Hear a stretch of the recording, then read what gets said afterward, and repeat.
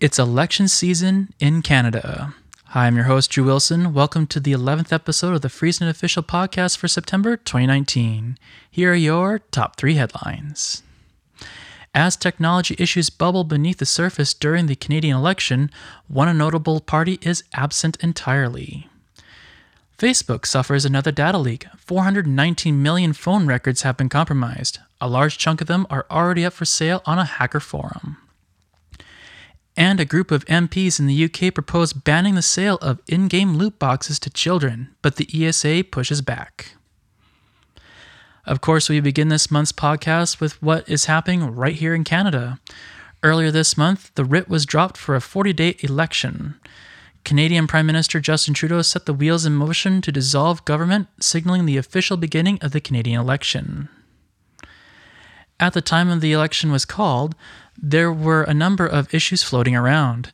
There is, of course, the SNC Lavalin scandal, the rising tide of xenophobia, the growing calls to take action on climate change, and the concerns about the economy. Then there is the issues that are just below the surface, such as the opioid epidemic, affordable housing, gun violence, and the gutting of the sawmill industry, to name a few issues. Of course, one thing that is decidedly absent from all this is the issues surrounding technology of any kind. To some extent, this is actually surprising, considering Canada faces a number of crucial technology and digital rights debates. This includes issues surrounding data security, with the Desjardins data breach as an example. Then there is the issues surrounding internet censorship, which the CRTC rejected, but is still being pushed through the copyright review process. Additionally, there is the corporate lobbyist push to extend the length of copyright terms from the already excessive life plus 50 years to the more extreme life plus 70 years. Also, there is the big issue of Canada considering cracking down on security by compromising encryption. Those are just a few examples. So, at the beginning of the election, it really looked like critical technology and digital issues would simply get swept under the rug for the duration of the election cycle. Things looked even more grim for digital rights when we looked at the status of one political party. This political party has digital rights top of mind. They also have a long history of pushing these issues closer to the forefront of the Canadian conscience. That, of course, is the Canadian Pirate Party. 24 hours after the writ was dropped, we saw the official website was offline. Additionally, Facebook and Twitter feeds have fallen silent as of 2018. We sent a media request through official channels, but as of this time, did not hear back from them. When it seemed like all hope was lost, digital issues made an initial appearance in a rather bizarre fashion. During the Maclean's Leaders Debate, a debate that the Liberal Party was absent from, the moderator put forward a question asking candidates about their position on Brexit. It was a rather odd question given that the debate was settled in 2016 when Britain voted to leave the Eurozone. The moderator did later admit that it might not have been a popular question. Still, Green Party leader Elizabeth May was able to squeeze in a technology issue. May argued that a large reason why Brexit was passed is thanks to public opinion manipulation online. She says that this is thanks in part due to the Facebook Cambridge Analytica scandal. While there could have been an interesting debate sparked by that, the debate quickly shifted away, causing the issue to simply get whisked away into obscurity again. Shortly after the debates, NDP leader Jagmeet Singh made a policy announcement. The party unveiled a plan to cap cell phone and internet bills. Singh pointed to a large body of evidence that shows that Canadians pay some of the highest bills while also getting some of the worst service. Obviously, this announcement didn't come from any prompting of the media. So it seems that the NDP chose not to wait around and take the lead on the matter. It's worth pointing out that high cell phone and internet bills, along with poor service, has been an issue that has plagued Canadians for years now. Technology and digital issues then went from an issue that risked vanishing into the background to a two-horse race between the NDP and the Green Party. After that announcement, the Green Party released their party platform. In the platform, the party said that they would tackle a huge number of issues. These issues include breaking up large media conglomerates, forming a parliamentary committee to look at the security of 5G networks and the Internet of Things, defending network neutrality, enacting right to repair legislation, getting the CRTC to increase competition in the cell phone and internet industries, and requiring a warrant before surveillance organizations can spy on individuals for their political beliefs. That's just a few highlights of what we were able to find in the platform. While there are a massive number of positive elements in the platform, there is one point that is concerning. The Green Party also said that they would require social media platforms to demand real names and link accounts to real people. This is going to be a concern for marginalized communities who face potential backlash for their political beliefs. While this is clearly aimed at Russian troll farms and bot networks trying to influence the political debates of another country, this point could have major unintended consequences for free speech.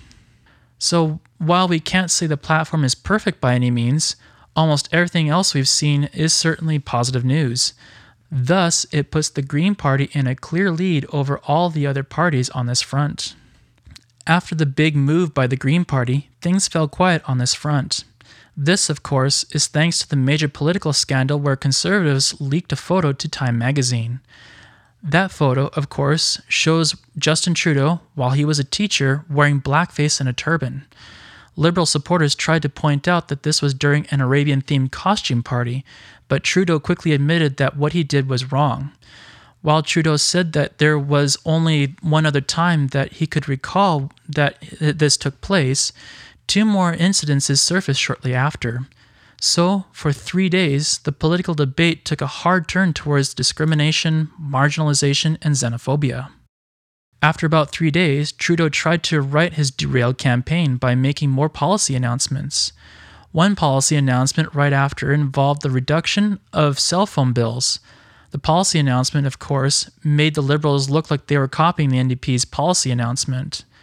Reporters pressed Trudeau on details about how he would accomplish this. One reporter suggested that the carriers are rolling out 5G networks in Canada. Trudeau simply responded by saying that he would help with investment in the infrastructure of 5G networks. Additionally, he said he'd work with carriers to reduce the bills. So a rather vague promise trying to move away from the blackface scandal while seemingly copying the NDP's announcement to a degree. We'll continue to monitor the election front for any developments on technology. Moving on to our second big story, once again, Facebook is finding itself embroiled in another privacy controversy. This time, it involves yet another massive data leak. In this case, 419 million cell phone numbers have been potentially compromised. The news comes with an air of irony given that one of the reasons why Facebook wanted people's cell phone numbers in the first place is for the purpose of two-factor authentication. This, of course, is supposed to enhance people's security. As Facebook started collecting the cell phone numbers in the first place, the social media giant caught controversy from the Electronic Frontier Foundation. The EFF says that Facebook is taking those cell phone numbers and using them for advertising purposes. Now the cell phone numbers controversy has gotten worse when a researcher discovered the cell phone numbers on an unsecured server. For its part, Facebook contends that the leak contains data from last year. They also say that they have since changed how they handle the information in the first place. While that doesn't seem like much of an excuse, there might be a legal reason why Facebook is making that argument. Back in July, Facebook was fined by U.S. regulator, the FTC, $5 billion. The FTC, at the time, said that the fine is, in part, supposed to act as a deterrent for what Facebook could do in the future. So, by saying that Facebook has changed since then, they appear to be trying to dodge legal uncertainty by regulators like the FTC. Regardless of explanations and reasons, it seems that the damage by the latest leak is being felt. Shortly after the story broke, 220 million of those cell phone numbers popped up on a hacker forum. The poster who posted them said that anyone can purchase those cell phone numbers for $1,000. Someone was able to ask why this individual is selling the phone numbers, and the poster responded, saying that the sale is for, ironically enough, marketing purposes. We now turn to our third big story and the big issue that causes a lot of controversy in the gaming community: loot boxes. To put the issue as lightly as humanly possible, this is a very thorny issue in the gaming community. A quick rundown on loot boxes is that game companies can put in place a way of buying in-game purchases. In those in-game purchases, there is an item known as a loot box. Loot boxes have a random assortment of in-game items such as skins, weapons, upgrades, characters, or even advantages for the players. What some game companies are doing is introducing rare items into the game. Prior to purchase, players do not know what they are getting. So, this encourages players to buy a large number of loot boxes for the chance to obtain that rare item or perk in the game itself.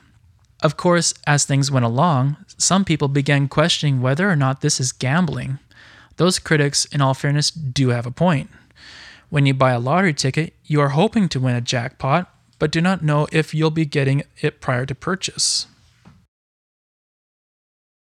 When you put a quarter in a slot machine and pull the arm, you don't know if you are going to win big or not, but you are hoping to win that large amount of money.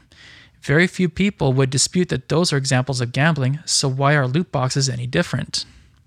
At this point in time, there aren't many regulations surrounding loot boxes, so gaming companies are free to sell those loot boxes to children who play these games in the first place. For a number of people, this raises some pretty big questions about ethics and morality.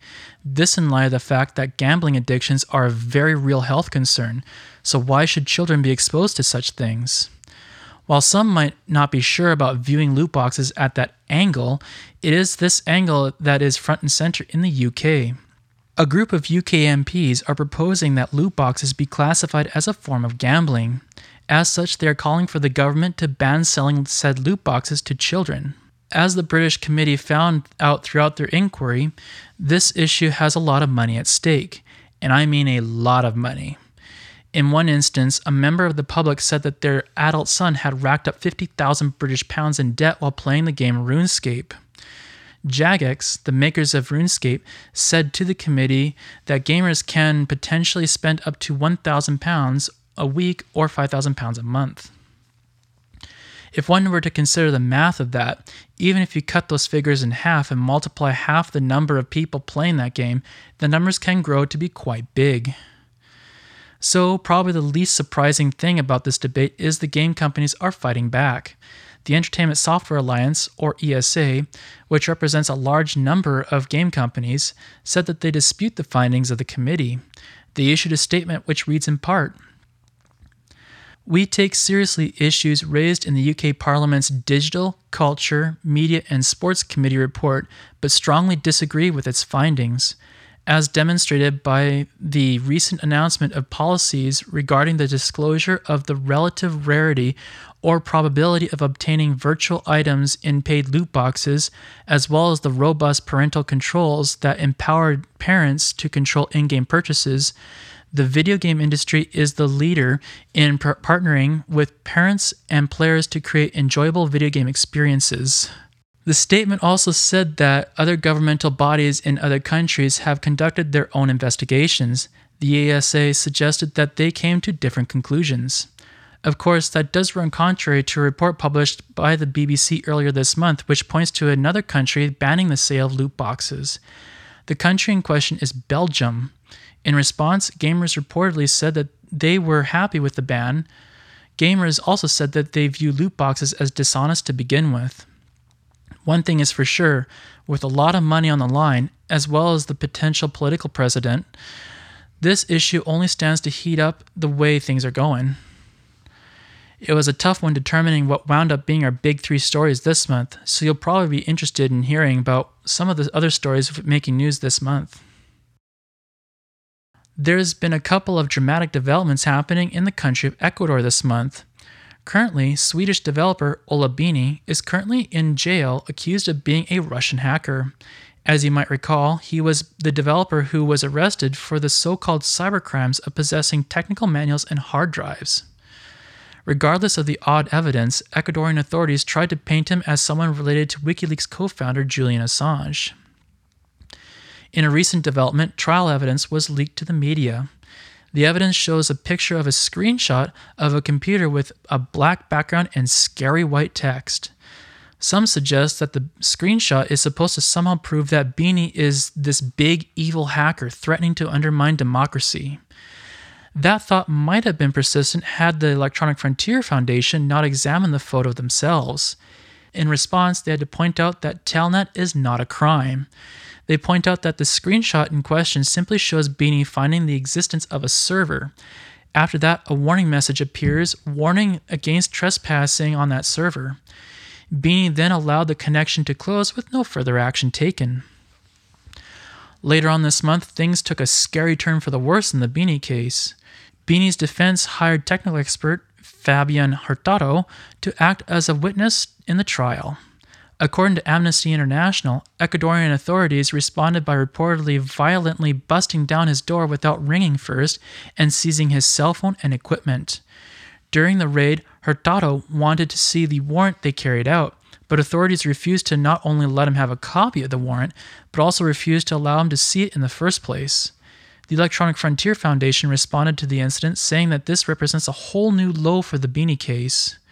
They call the actions witness intimidation. Amnesty International, for its part, said that the actions taken by Ecuadorian authorities puts Beanie's right to a fair trial in jeopardy. As we saw this month, Beanie and those associated with him aren't the only ones facing a scary situation in Ecuador. Data analytics company Novastrat suffered a data leak. In all, 20.8 million Ecuadorian records were exposed. The leak was discovered by security researchers working on behalf of VPN Mentor, who found the database on an unsecured Elasticsearch server. While the number of records may only seem moderately big at first blush, take into consideration the fact that the entire population of Ecuador, as of 2017, is 16.62 million people. Also take into consideration the fact that the database had 6.7 million records on Ecuadorian children. So this company practically leaked the data of the entire country. Some are calling this one of, if not the biggest data leak in Ecuadorian history. With the context of Beanie's treatment, you might think that Ecuadorian authorities wouldn't hesitate to act on this. You would be correct. Barely 24 hours after this massive story broke in the country, Ecuadorian authorities arrested the executive of Novastrat. Authorities additionally said that they are now investigating the company at the center of the massive data leak. Meanwhile, in the US, YouTube is currently litigating a copyright troll that has been allegedly abusing their DMCA system. What the troll is accused of doing is issuing DMCA notices against people's channels claiming that they infringed on their copyright. The problem is that the content may not be something that the troll actually owned in the first place. Hijacking the system, the troll then demands payment for YouTubers to have the strike removed. If the troll's victims refused, the troll then allegedly took things to the next level. Taking advantage of the fact that there is personal information that is revealed in the process, the troll would then obtain victims' addresses and swat them. Swatting, of course, is the act of reporting a threat and compelling the SWAT team to raid the person's residence as an intimidation tactic. After the swatting, the troll would then demand the ransom payment to make all this stop.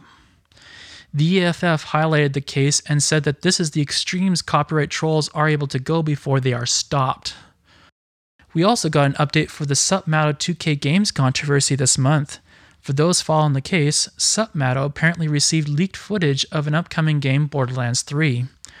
While he also mixed in speculation, apparently 2K Games took notice and issued copyright strikes against his channel while sending investigators to his house. Intimidated, Supmato said that he is reconsidering a lot of things while going on hiatus. Now, it appears that Supmato's channel has disappeared altogether from YouTube. In the wake of the channel's disappearance, many are calling for the boycott of Borderlands 3. Some have organized under the banner hashtag Boycott Borderlands 3 on Twitter. In response to the growing controversy over 2K Games' actions, a representative spoke to the media to defend the company. Take-Two and 2K take the security and confidentiality of trade secrets very seriously, a 2K representative told The Verge. The action we've taken is the result of a 10-month investigation and a history of this creator profiting from breaking our policies, leaking confidential information about our product, and infringing our copyrights. The information he's sharing about the situation is incomplete and in some cases untrue, the representative said. Not only were many of his actions illegal, but they were negatively impacting the experiences of other content creators and our fans in anticipation for the game. It's unlikely that this response will cause the controversy to go away.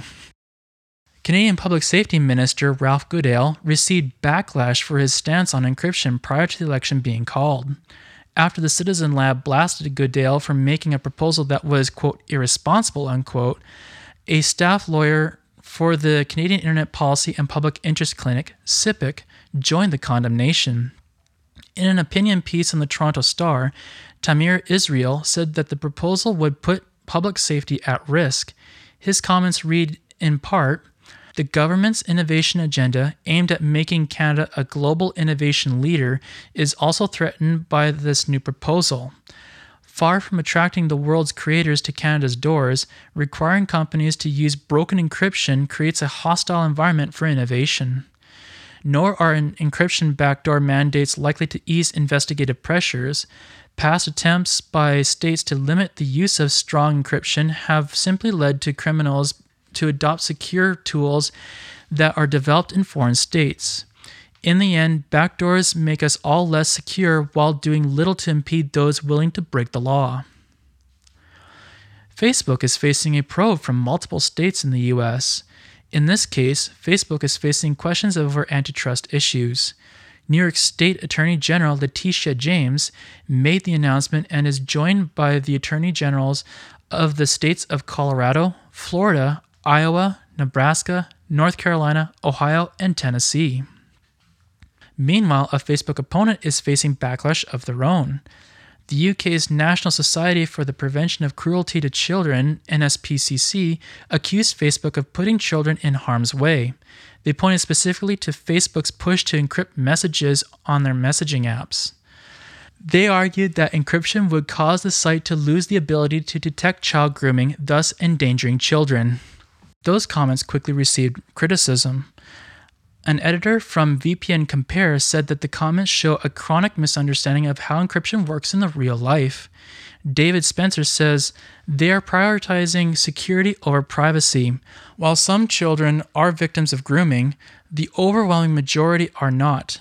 Is it right that they should all have their messages left open to hackers and online spies? Spencer further comments, the NSPCC's stance is effectively advocating a nanny state. By keeping children safe online is not just the responsibility of social media sites. Encryption protects children and everyone from a huge range of online threats. The U.S. is currently considering a huge controversial new piece of legislation. The U.S. CASE Act would create a whole new judicial system for dealing with accusations of copyright infringement. The court would hear cases that involve damages of $30,000 or less. While backers say that this is voluntary and simply revolving around small claims, the EFF quickly disputed the comment that this is about small claims. They say that damages that reach $30,000 has the potential to ruin lives. The EFF further argues, the CASE Act is not as involuntary as its boosters say it is. It cannot be emphasized enough how inadequate an opt-out system is.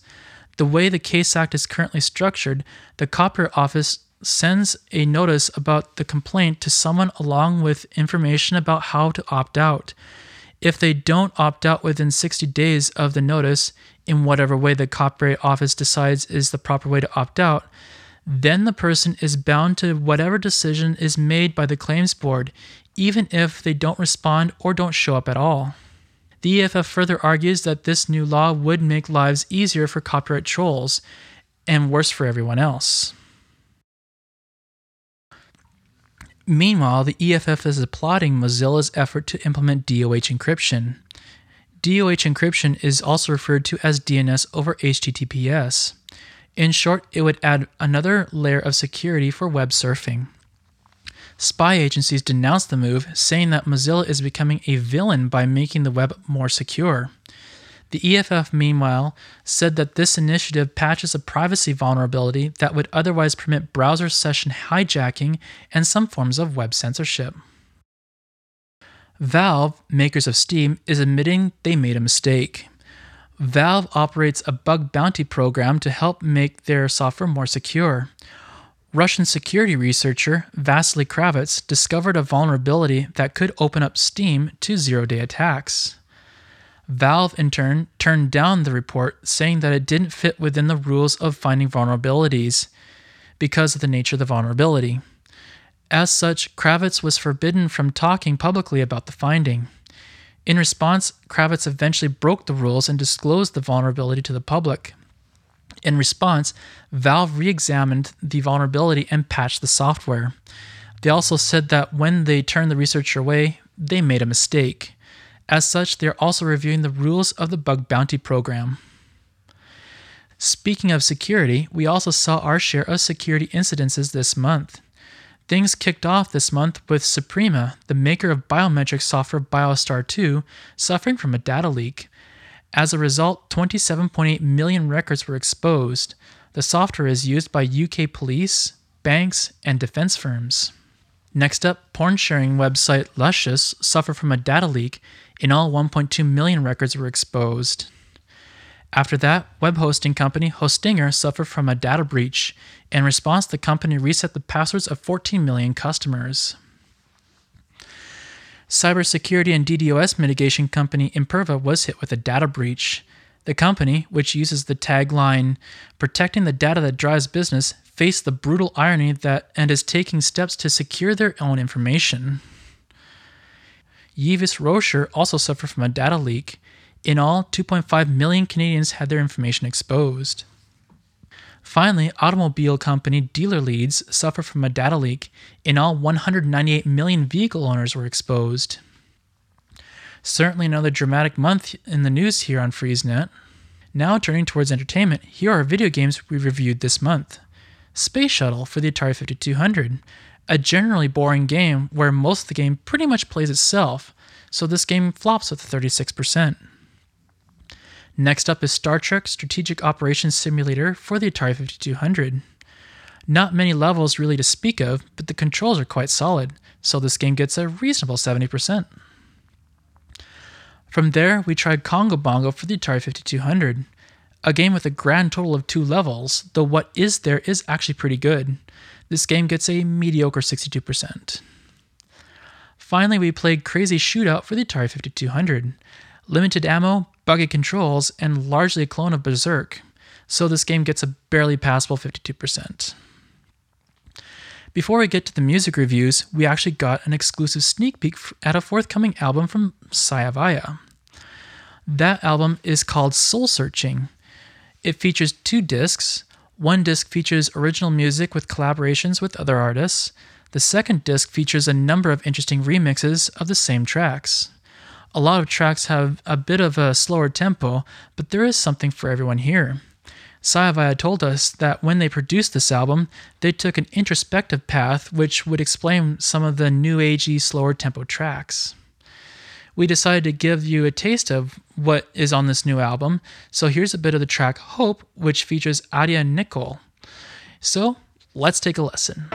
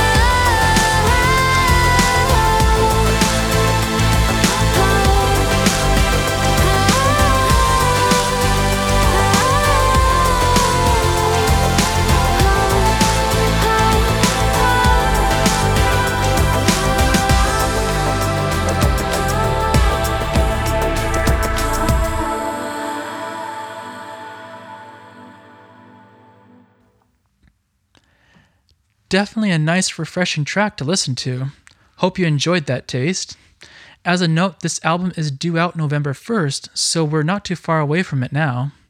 Definitely a pleasure when we see something new from Sayavaya hit our inbox. So we would like to thank Sayavaya for this opportunity to get a chance to listen to the album. Also, we'd like to take the opportunity to remind everyone out there that the sneak peek section is fueled by you, the artist. If you are unsigned or from an independent label and would like to see your future releases featured on this podcast, feel free to drop us a line. If we are interested, we'd be happy to feature it here. As for other music we've listened to this month, we've got Sinead O'Connor, Nothing Compares to You, Four Non-Blondes, What's Up, DJ Miko, Sky High, Herbie, Right Type of Mood, Real to Real, I Like to Move It, Depeche Mode, Policy of Truth, For Real, Highs Off You, Scorchio XY Mix, The Sundays, Here's Where the Story Ends, and finally, The Church, Metropolis. So that leads us to our pick of the month. This month, our pick of the month belongs to For Real, Highs Off You, Scorchio XY Mix. Also be sure to check out DJ Miko, Sky High. And in other news, heading out to a local and going for a pint is a very British thing to do. So it's probably not a huge surprise that the price of beer can be the subject of complaints. However, few complaints could even come close to what Peter Lalor had to pay when he visited a Manchester hotel.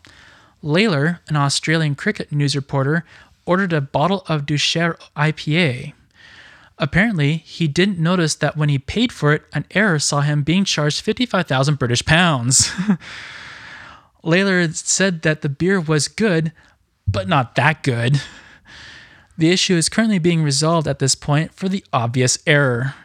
Shoot, a fellow could buy a pretty decent car for that kind of money. For a lot of people, the idea of a nice warm shower can be relaxing. Many no doubt have experienced a moment where a nice warm shower was interrupted. Some might even say that they wouldn't ever get out of the middle of a shower either. However, one homeowner in Spring Hill, Tennessee had a really good reason to get out of his shower. As it turns out, someone driving a bulldozer was in the process of demolishing his entire house. Managing to remember where the towel was, the owner rushed out and stopped the driver. As it turns out, the driver of the bulldozer went to the wrong address. Oops. Hope the driver or the company had some really good insurance. That one is gonna sting. A truck carrying pallets with Chessex 6-sided dice overturned on the road, spilling its load. Trivium Studios was apparently hosting an unannounced tabletop gaming event. Crunching the numbers, Kotaku said that the incident probably saw a dice roll of 756,000. A representative from Trivium decided to make light of the situation, saying that they could be the unofficial holder of the world record for largest dice roll. The mess has since been cleaned up. Before we close out the show, we've got two announcements. First, we have completed the beginner's tutorial for Photoshop. With this guide, you can start with minimal knowledge and move up to being able to use Photoshop to perform a number of small projects. Also, you'll be able to use that knowledge as building blocks to go further into learning the software. We hope you find this guide interesting and useful. Also, on a much smaller note, we are now archiving old episodes of our podcast on Patreon. We are currently experimenting with different methods of archiving our old shows, and this is one of those experiments. As we archive old shows, we'll update the public postings so you know where you can get the podcast directly. Old shows will be distributed for free, of course. Also, huge shout out to Nolan for providing mixing and recording services. We really do appreciate the work he puts into this. If you'd like to get your hands on some behind-the-scenes stuff, exclusive content, and early access material, you can check out our Patreon page at patreon.com/FreezeNet. Through this, you can help make FreezeNet just that much better, all the while getting some pretty cool stuff in the process. That's patreon.com/FreezeNet. And that's this month's episode for September 2019. I'm Drew Wilson for FreezeNet. Be sure to check out our website at freezenet.ca for all the latest in news and reviews. You can also like us on Facebook and follow us on Twitter at FreezeNetCA. Thank you for listening, and see you next month.